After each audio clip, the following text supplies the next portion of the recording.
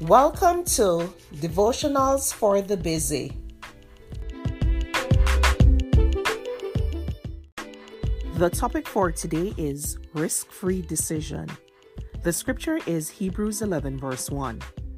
Now faith is the substance of things hoped for, the evidence of things not seen. Why is it that some people have a difficult time trusting others? Usually, it's because of the pain of past experience, which makes it difficult for anyone to get over their protective wall. Sometimes that wall is justified and needed, particularly in a dysfunctional relationship. But if your guard is always up, you'll never experience the real joy of friendship. Any close relationship is based on trust and loyalty, and without that, it's just superficial and meaningless. Unfortunately, many people treat God in the same manner.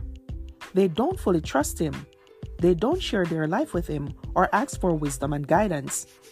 Neither do they go to Him to solve their problems, choosing instead to fix things on their own. It's not until they've made a complete mess of their lives that they turn to God for help. Oh, how much easier it would be to give God full control of your life in the first place. It's mind-boggling why Christians have such a hard time trusting God when He loves each of us so much that He gave His Son to save us. Who better to trust your life to? He has definitely earned your trust. The good news is that there is absolutely no risk when giving God your problems. Put your full faith in God, and you'll experience a purposeful, joyful, and meaningful life, enjoying the sweet assurance that Jesus is a loyal friend. And the best part is, it's a risk-free decision.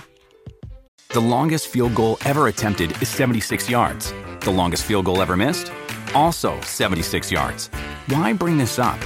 Because knowing your limits matters, both when you're kicking a field goal and when you gamble. Betting more than you're comfortable with is like trying a 70-yard field goal. It probably won't go well. So set a limit when you gamble and stick to it. Want more helpful tips like this? Go to keepitfunohio.com for games, quizzes, and lots of ways to keep your gambling from getting out of hand. Thank you for listening to Devotionals for the Busy.